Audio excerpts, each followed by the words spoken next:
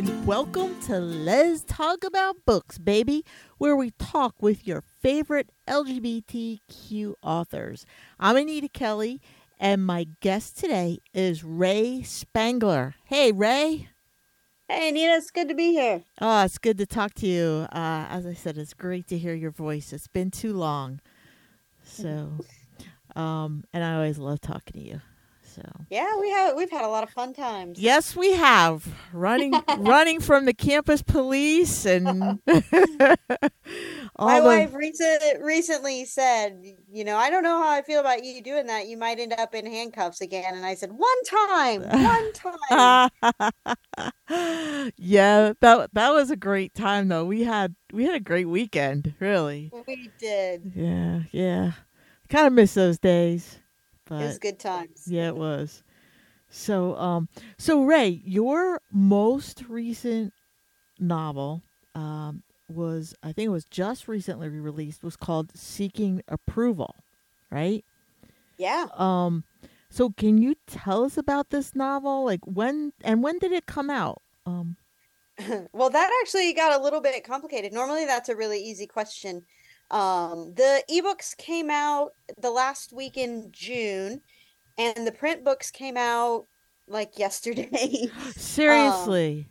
Yeah, it ended up, we knew that the print books wouldn't be ready in time for the GCLS conference, but it was really important for me that since I was going to be reading for that from that book that I wanted people to be able to order it. So we uploaded the ebooks thinking the print books would be out in about 3 to 4 weeks. And I won't go into all of the details, but the printing chain is a mess. It kind of has been ever since the pandemic, and I got caught in between a corporate buyout of one of the biggest print distributors. So I didn't get in time for the old system, and I got in too early for the new system, and it just became a mess. But it is out there now. So if you're one of those purists who has been waiting for the print books, first of all, God bless you. I appreciate it. Second of all, you can get that right now. Awesome. Wonderful. That's great. Great to hear. And where can they go to get that? I know for sure that Amazon has it in all formats, and I believe that Bella Books now has their copies as well. Okay, great. Bella Books, Yeah. Amazon. All right. All right. So tell us about that book. What is Seeking Approval all about? So this is it's my therapy book. I think I've had more than one therapy book, but this one was definitely my heart book. We've got Emery who has gone home. She's kind of a world traveler living her best life, but she goes home after her father's untimely death thinking that she will become the CEO of the company, and finds out that she has not been awarded that position because they find her too unstable. She's flighty, she's not trustworthy to show up in a pinch. They don't think that she's community minded or family minded like her father was. Um, so she has to prove herself, and she decides that the best way to do this would be to find a nice, stable society girlfriend. And her attention falls on Arden. She likes Arden from the first time she sees her picture, but when she meets her, she finds out that Arden struggles with some pretty severe social anxiety.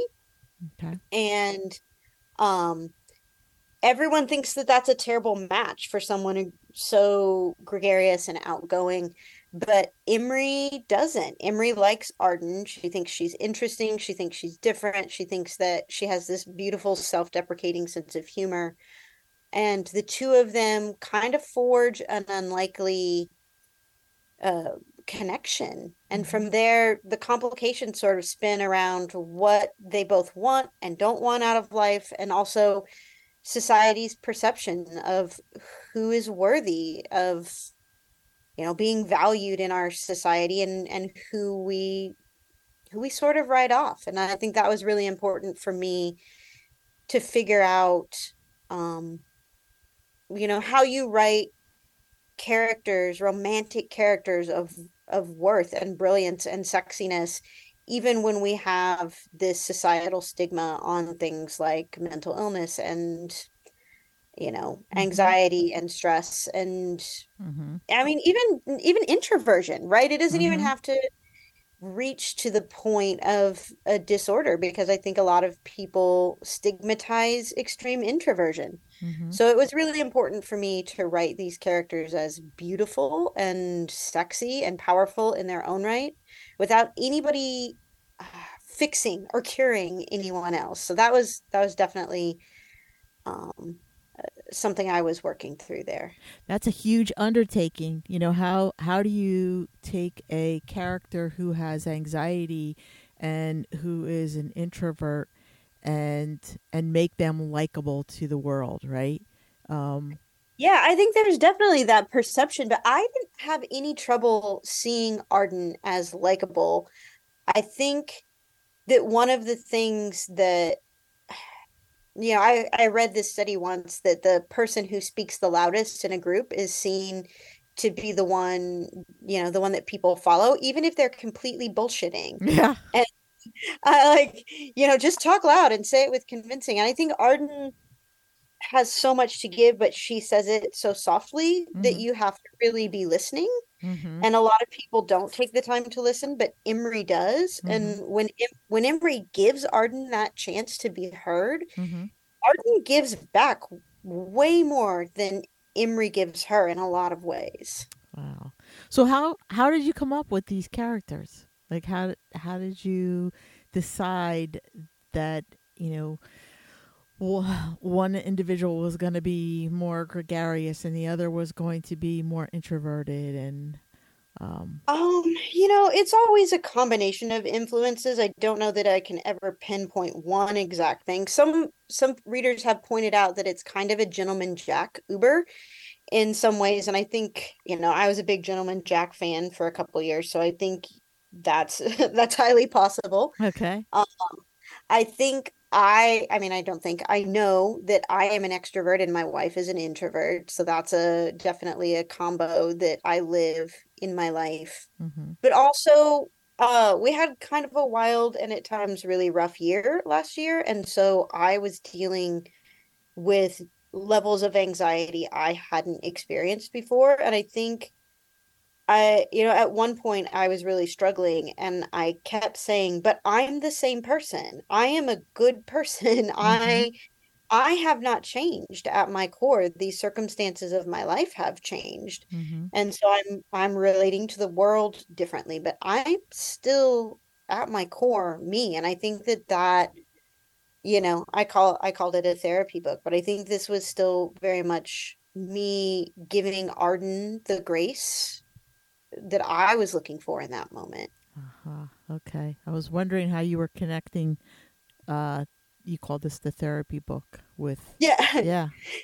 Yeah, because I was traveling last year, so I wasn't in therapy. But I think I was using Arden and Imri as that space to bring forth some of those things of self-reflection and self-worth and finding value and offering yourself grace, which are a lot of they're they're just a lot of things that I think we could probably all do more of. Mhm. Um, don't always get that affirmation. Yeah. Yeah, definitely. It sounds like you did a lot of deep work on your characterization um for this novel. Yeah, I Yeah. try. Yeah. Yeah. So, um are you getting what kind of reviews are you getting for, or are you getting any yet Yeah, to I'm getting like the most, I mean, gosh, these reviews have stolen my heart. really? I don't know that the book is selling particularly well, probably partially because of the print problems.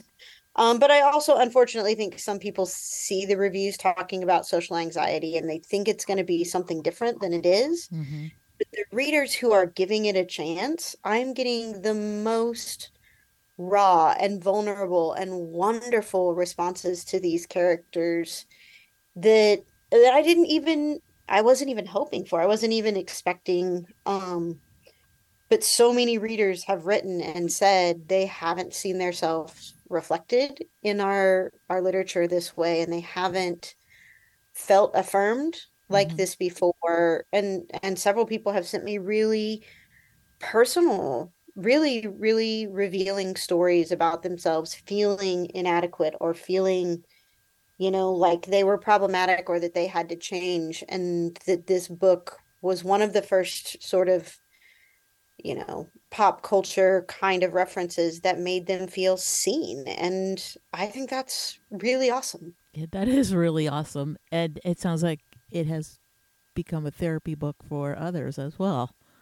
Yeah, I hope so. I hope that people, one woman wrote and said that she had only ever been told that she needed to change, that she needed to put herself out there more, that she needed to, be what other people wanted to hang out with. And not a single person in 40 years had told her that she deserved to be loved for exactly who she was. Yeah. And I mean, that just breaks my heart. Yeah, that's sad. That's sad. I hope she was never in therapy and a therapist told her Yeah. that. Yeah. Yeah. But I think, like I said, I didn't write this as a character that needs to be pitied. I wrote this as a character who is amazing. Arden is so freaking awesome.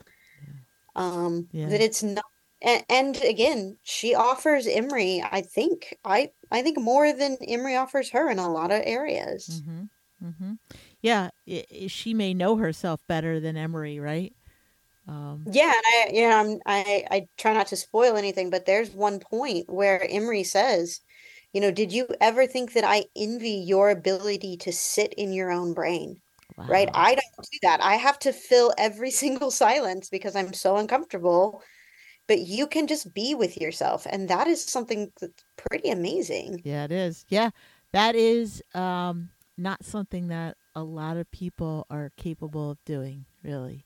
Oh, I think it's a superpower. It is. It is. We fill our time with, like, just especially now, just like scrolling and TV and, streaming, and yeah, it's a lot of I don't know, um stimulus coming at us. It is. It really is. Yeah, yeah. So it is that is an art, I think, to just sit and be, and when I was doing like direct, my background is in therapy. I was a therapist, and when I was doing direct care, I told a lot of my clients like that you are a human being, like not a human doing, and your worth is not based on what you do and how much you do. It's just you can be, and it's okay. Yeah. I think we need to hear more of that, really. I agree. I think we all as a society need to hear a lot more of that. Yeah, yeah, that's great. Well, I cannot wait to read Seeking Approval. Like, this sounds like it is right up my alley, I Ray. hope so. Yeah, yeah. So I want to ask you. You said that this past year, um, because of circumstances, you were experiencing a lot more anxiety, and I know that just from social media, from following you, that your family was on this journey last year, and you were in far off lands. So how did this come to be? How did you decide to do this?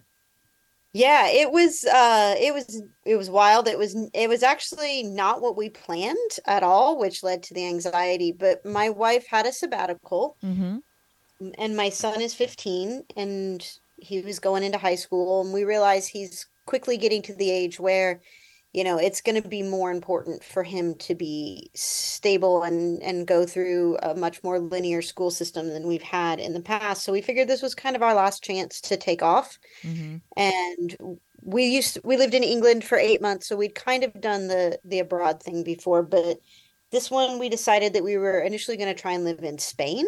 Mm-hmm. Um, and we initially got approved for a visa, but when we got over there, we could not establish residency, which was a wild, wild experience that was, also, led to a lot of the emotions I was dealing with.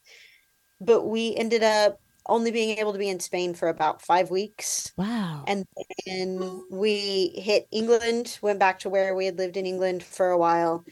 And then we were, you know, housing insecure, basically. We had rented our home for a year. We'd signed a year lease, so we couldn't go home. Oh my goodness. At that point, we decided that we were going to have to take things as they came, and we were going to learn really different lessons than we set out to. We thought we were going to learn how to speak Spanish. And it ended up that we had to learn how to relinquish some control. We always like to say that we're the people who show up, and this year we had to learn to let other people show up for us. Ah, it's a hard lesson. Yeah, we had to embrace some vulnerability.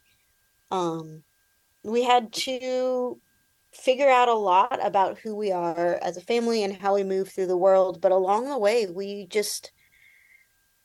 got, well, I mean, a lot of people did show up for us. So Awesome. we kind of meandered down the eastern seaboard. We stopped in Canada for a while, just, I mean, little bits here and there.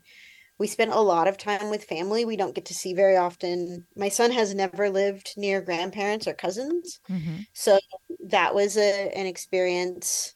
Nice. He got to know his great grandparents, Oh, is kind of a magnificent thing. And one of our friends, I was really upset, and she said, I know it's hard and you're allowed to be disappointed, but Spain is still going to be there in 5 years, and great grandparents might not be. that is very true. Yeah, and it made me like I had to think about ways to let go, Yeah. and he thrived. He kind of stepped up. He did really well. He learned how to manage a lot of things that 15-year-olds don't traditionally manage. He Yeah. can walk into places all over the world and make friends. Yeah. He has found that tennis is very much a universal language. Wow. He doesn't have to speak the language if he shows up with a tennis racket and can play. Yeah. It's true. Wow. And he learned it, like he said with great love. He said, when we're talking about what he learned, he said he learned that sometimes even parents don't have their shit together. And we kind of laughed, but we were like, you know what, buddy? That's a really good thing to learn at 15, is that most people are still figuring it out, even when they're 40. Mm-hmm. And like you don't have to know all the answers, even as an adult. And I think that was that was a really good thing. Um, It's probably a relief. yeah, I hope so. I hope it's something that he carries with him, that there's so much pressure on teenagers now. Like he was taking his first college visits as a freshman in high school, and I'm like, they're asking him what he wants to major in. And Yeah. I'm like, buddy, you don't like, I don't know what I'm doing half the time. How are you going to ask a 15-year-old what he wants to do for the rest of his life? I know. It's a little ridiculous. Yeah. Yeah. And their lesbian romance author was not a job listed at career day in high school, right? No. So many things you don't know about yourself or the world. You're Yeah. still figuring out. And I think that was a year where we really lived in that figuring it out mentality. And it was uncomfortable and it was hard, and it took its toll on our mental health. I don't want to, aggrandize the whole thing, but it also was a really powerful experience too. Yeah. I bet it was. I bet it was life changing for all of you. It really was. Yeah. And we got to do cool stuff too. We scuba dived in the Mediterranean.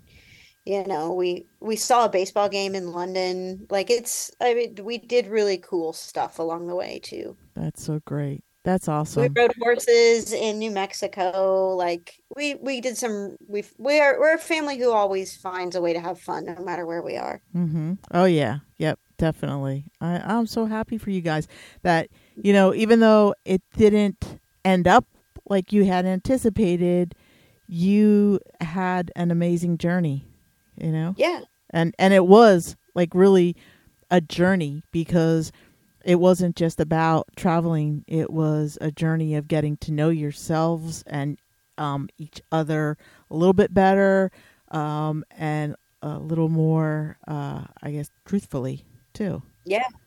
Yeah, very much so. Yeah, that's fantastic. Oh, I'm so happy for you.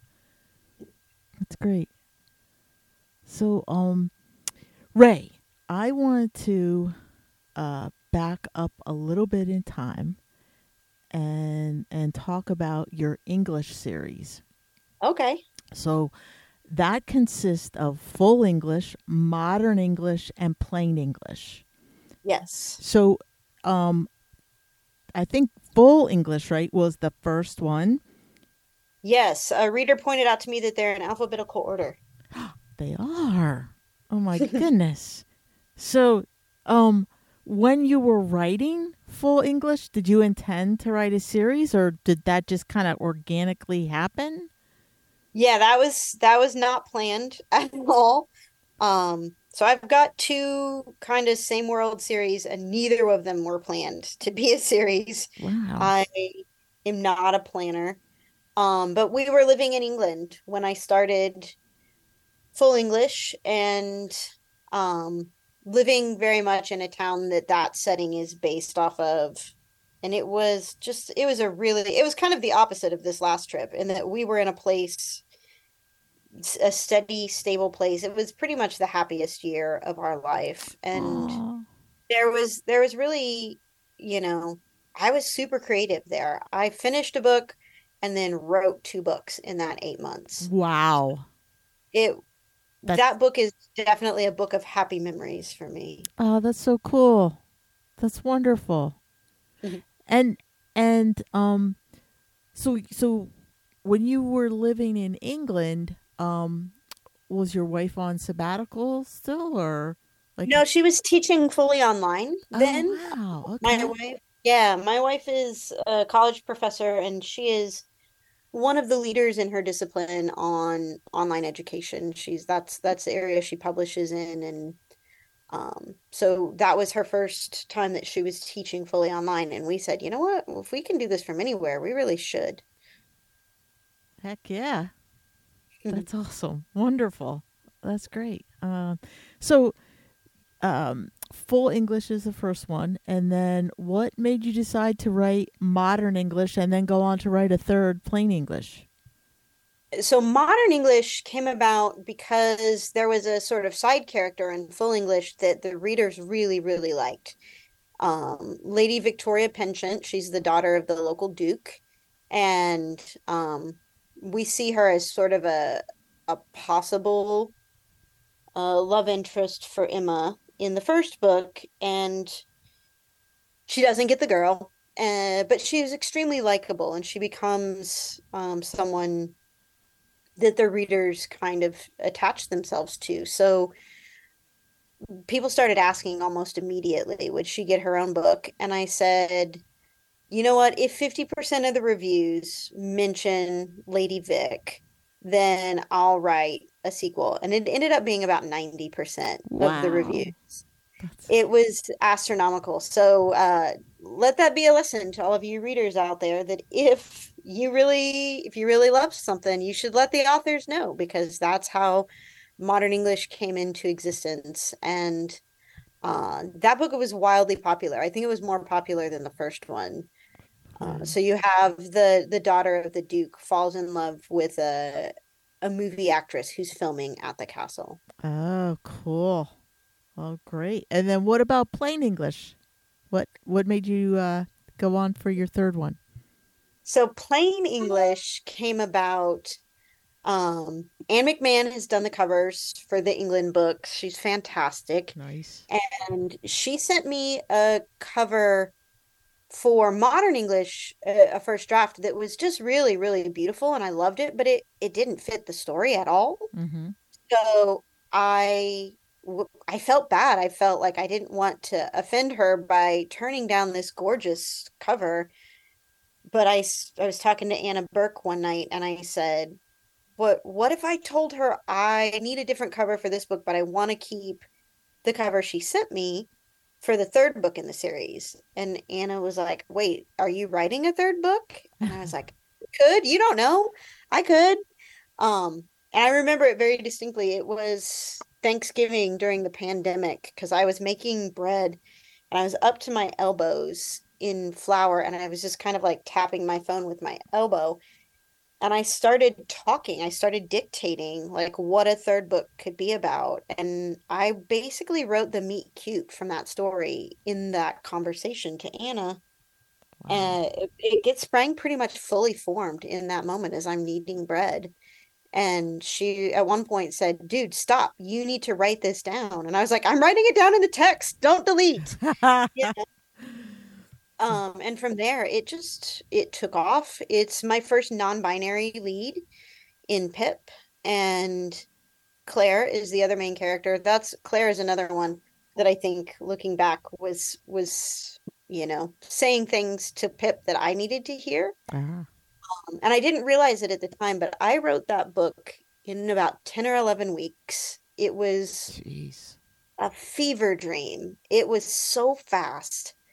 It just poured out of me. Like I had writing sessions where I like was sweaty at the end because Wow. I was working so intensely, and I didn't really even have a concept of that until I went back and read all the way through. I never really plan things out as I'm writing.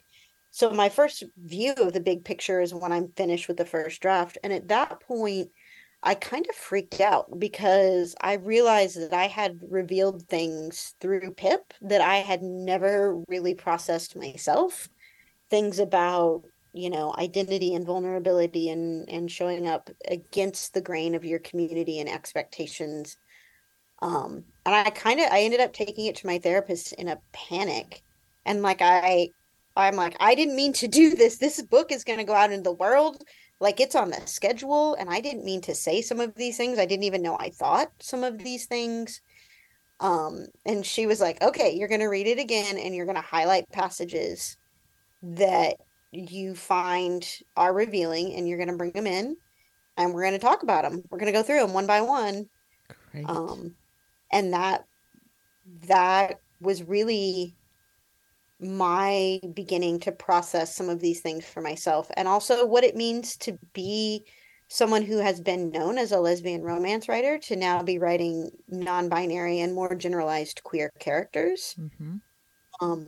Do you get to call this a lesbian romance? Do you get to call yourself a lesbian romance writer?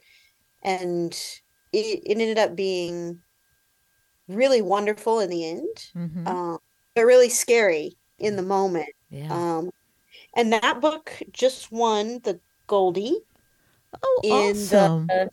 contemporary romance category at the GCLS Awards. And that was really affirming to me. You should have seen the look on my therapist's face when I told her that. And she was like, all this time that you thought maybe you didn't get to stay in that community, and they just gave you an award for this book. How about that? I think it has been a journey for all of us, right? This book from me Yeah. writing it to the editors working through it to the community sort of asking themselves, what do we do with this thing? Mm-hmm. Um, And it's embracing it. yeah, and then ultimately choosing that it did belong. Mm-hmm. Wow, you have been on quite a journey, Ray. I have. It's been a busy couple years. Damn. I think, now is a good time to pause and let our listeners know um, what your pen name is Yeah, versus. yeah. I publish under the name Rachel Spangler, which is my legal name.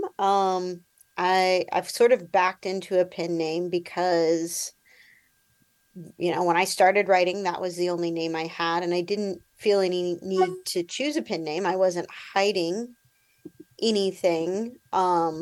And it's still a name that's not uncomfortable for me. So if you see me out when people talk about my books, they still say, "Oh, this is a Rachel Spangler romance," or "This is a Rachel Spangler book." But among friends, I'm very much going by Ray these days. Not because Rachel is a dead name, but because Rachel, it's a part of my life. It's just not the most representative part anymore. Mm-hmm. And so that's why my friends call me Ray, and I like that. Mm-hmm. That's awesome. I love it. Yeah, it's kind of fun to have these sides of myself both get validated. Mm-hmm. Do you feel like you're through Plain English and through the Goldie Award, which congratulations, by the way, Yeah. that's awesome. Do you think that you are kind of given permission to be your authentic self now? Yeah, I mean, certainly more so than I ever have. I still get the odd sort of nasty gram from folks. I know there are people that are part of our professional organizations who are against that inclusion. But I think I feel like I have the bulk of the community behind me. I feel like I certainly have been welcomed beyond what I expected a couple years ago. I think, particularly the GCLS, if you're not familiar, that's the Golden Crown Literary Society, and that's the professional organization um, for lesbian literature, fiction or non. And it was definitely going through growing pains around the same time I was about who was welcome, who was allowed in. Mm-hmm. Are we policing authors' identities or are we lifting up certain types of stories and who gets in that gets to be in those categories? And there was a lot of backlash. I'm sure. They changed some of their language to say sapphic instead of lesbian exclusive. Mm-hmm. I've noticed that. So yeah, so and they put you know, a thing on their website saying sapphic includes lesbians, bisexual women, non-binary folks, trans women. Um, so it's a broader understanding of whose stories get to be part of our community, and there was considerable backlash to that. But the last two conferences, I think it's become really clear that the majority, I mean, the overwhelming majority has been supportive of inclusion, and the organization is growing. The last two conferences have really been wonderful. I mean, probably the best conferences we've had in 10 or 12 years. The Awesome. audience is more diverse in age, more diverse in race. We've had, a broader spectrum of queer folks there. And, I Mm-hmm. think there's a lot of stereotypes about what age category people fall into, but I had conversations with 18-year-old lesbians and I had conversations with 50-year-old non-binary folks, and Mm-hmm. it's just a much more representative selection now. So I'm definitely feeling safer Good. in that environment, and that makes me freer as a writer. Good. I'm so glad to hear that. I'm so glad to hear that it's just so inclusive. Yeah. And and I understand that there are other folks who, um, are not okay with that. But that's I always say that's their problem, and I don't want to make their problem my problem because it's not.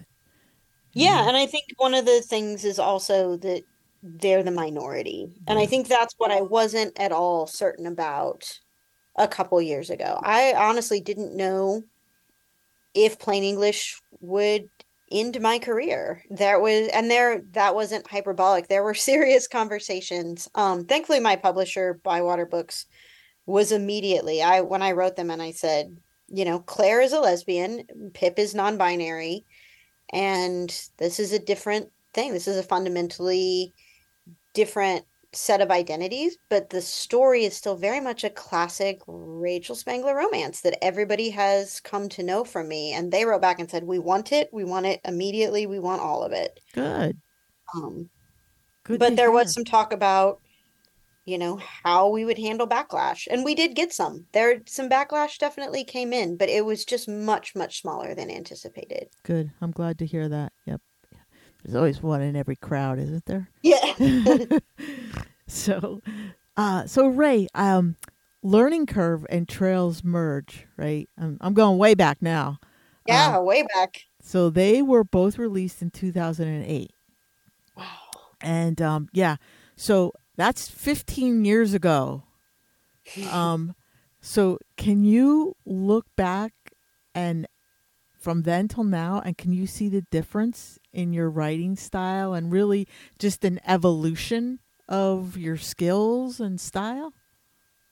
Oh yeah, absolutely. I had no idea what I was doing at the beginning. I mean, I didn't have any sense of a career. Learning Curve was written when I was an undergraduate and I was bored and poor, and there weren't a lot of lesbian books available in Normal, Illinois. Uh, so, so I just kind of started writing that story to entertain myself in the back of my boring, you know, Jeez. geography classes, and it was never with any grand plan for any of this. And I wasn't even an English major. I was a political science major. And so Wow. it like the things that I have learned since then, you could fill as many books as I've written, right? Hmm. It's I think it was really my third book, The Long Way Home, that I was kind of aware that this was something I could build a life on. And at that point, I began to study it. I began to talk to other writers. I began to learn about craft. I began to see editing as, not fixing a manuscript, but teaching me how to do better with each book. I have a list of manuscript notes that's like 4 pages long now that I add to with every book I write. I don't make this mistake again. Don't do this thing next time.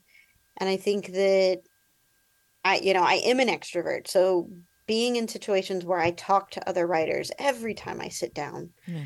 with other writers socially or at a conference, I try and pick up something, some bit of their wisdom that I can apply. We have the most amazing community where I can talk to the great Lee Lynch and have many, many times about understanding our place in this evolution. But I can also talk to authors who are putting out their first book 15 years after me, and what do they know? What are they bringing to the table that I haven't even imagined yet? Hmm.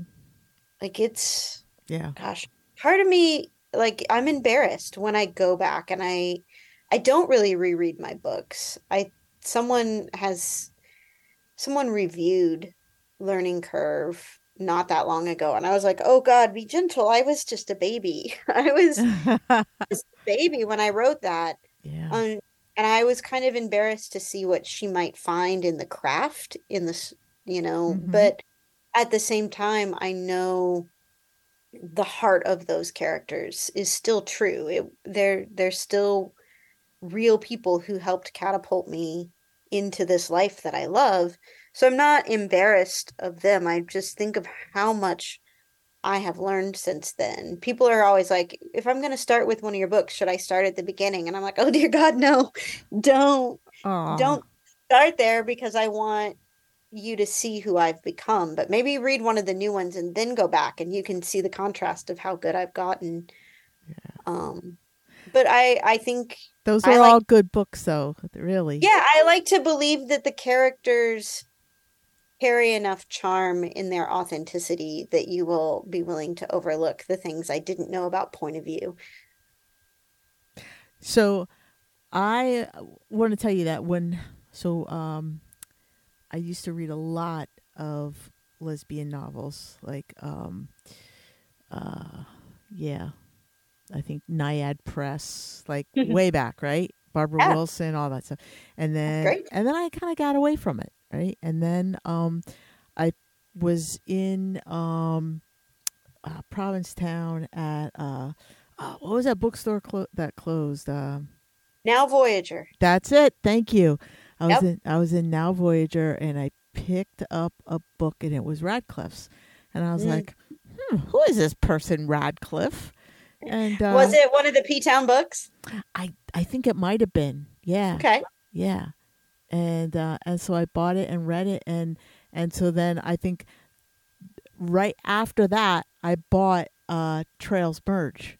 Oh, Uh, wow. yeah, yeah. So that really, I think catapulted me back into the whole lesbian, like the, LGBT novel scene. Wow, that's quite an honor. I thank you for telling me that. Yeah, sure. Yeah, thank you for writing that.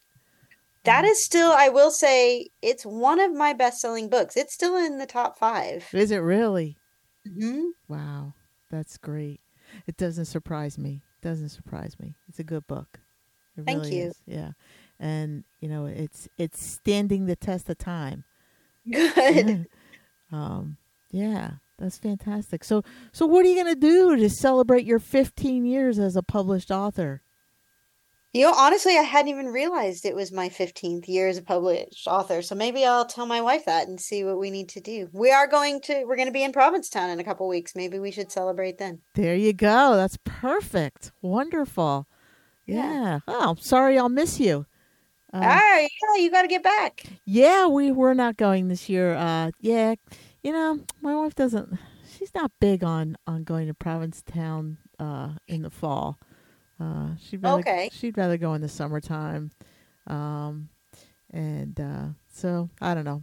Maybe I'll just venture up myself one of these days, and I have never been in the summer. I only ever go for Women's Week, Ah, but we love it. Our family's gone, outside of the pandemic. We've gone every year since Jackson was about 10 months old, 11 months old. So, that's where I met the little whippersnapper. yeah, he's grown up there. It wouldn't even occur to him as a 15-year-old straight white guy that Women's Week is not his target audience because he's just always been there.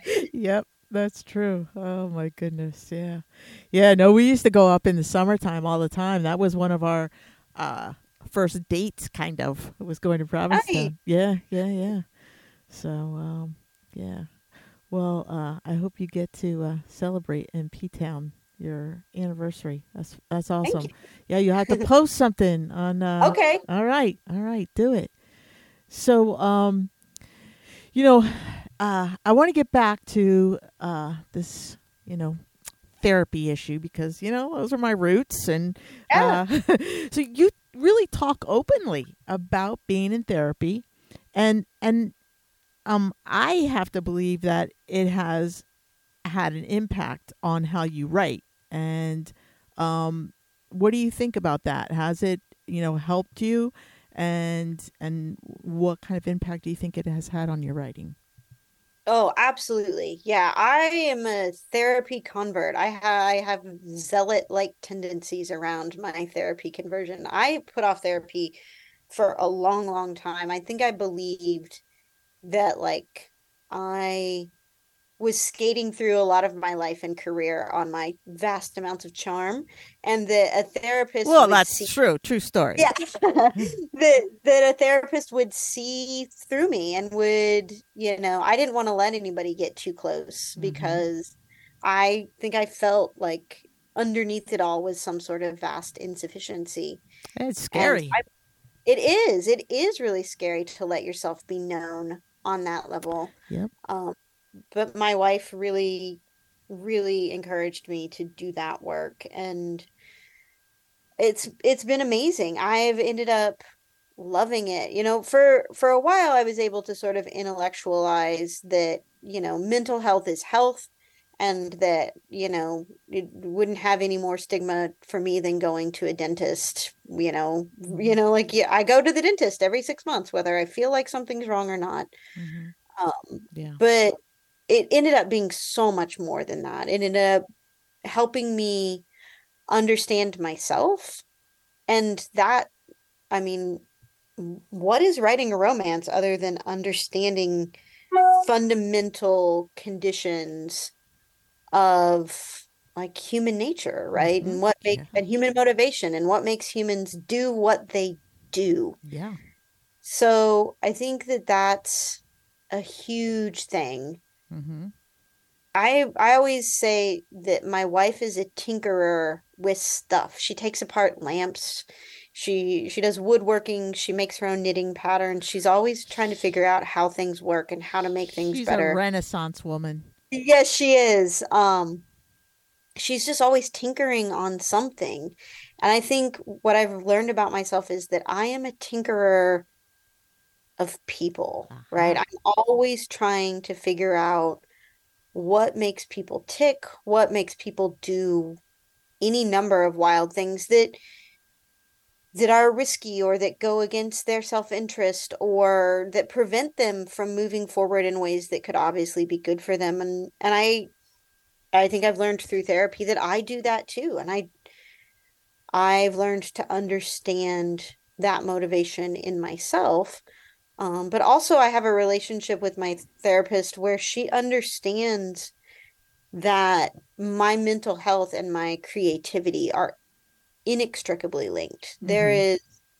There is no mental health for me without creation. And that is fundamental to who I am and how I address the world around me. So I can very much bring in these things to her. I can very much say, "Hey, this is not working, and I can't figure out why this is not working in a book." And she understands that that is something that is just as important for me to work through as to why I may be bucking up against something in my personal life. Mm-hmm. Susie is reading my next book right now, proofreading it, and I was actually started before we left, and then in the year of sort of wildness, it got set aside, and I've picked it back up again since we got home in May. And she was reading and she said, "Oh, I see the point where you got back in therapy." And I was like, "What?" No And way. she's like, "I can pinpoint the chapter in which you got back in therapy."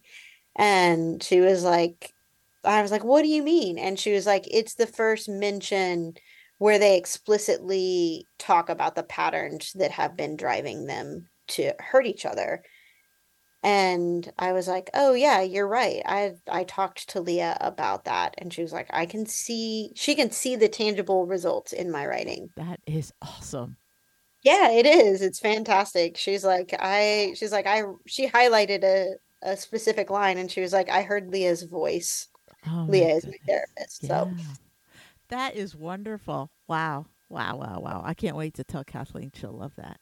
yeah, it's good. And so Susie and I go to therapy together every other week, and then I go on my own every other week. So I also think that, anytime you're talking with couples, right? I mean, I don't know. I can't speak to anybody else's couples experience, but a lot of the things have come down to communication, to how Mm-hmm. you're communicating, to what you're communicating, to understanding that what you think you said might not be what someone else heard. Oh, yeah. I think that when you're writing a romance, this is paramount, right? Yes. The Yeah. ways that, especially because you're communicating the two ways that some or the ways that two other people communicate. So you've got like meta communication issues there. And Yep. I think one of the things that I've noticed in my book since I've been in therapy is that I'm writing fewer and fewer books where the conflict hinges on bad communication. Yeah. Um, and I don't think that there's anything wrong with that. I think that a No. lot of humans are incredibly bad at communicating. Mm-hmm. Um, so I don't always think that a miscommunication conflict is wrong. I think so many of us have miscommunication conflicts in our life. Mm-hmm. But I think I'm also writing fewer and fewer books that hinge on a big fight scene. I think more and more lately, the conflicts hinge on two really good people who their values or their circumstances make them seem diametrically opposed. Hmm. I like And that. so believing that two people can be good and kind and caring and still have conflict between them that at times seems insurmountable. You know what I said earlier about depth to your character, and that I think speaks to that, is that it's not about this communication conflict, which I think we all have, we all experience, within our intimate relationship, our work relationships. I mean, we all do, but um, what you're talking about is something um, beyond that, right? It's really that letting people know you, depth. Yeah. Yeah, yeah, Yeah, that's I great. actually in the sort of dark scene in Seeking Approval, my editor um was wrote in the comments section that she was like, Rachel Spangler, I will never ever forgive you for this.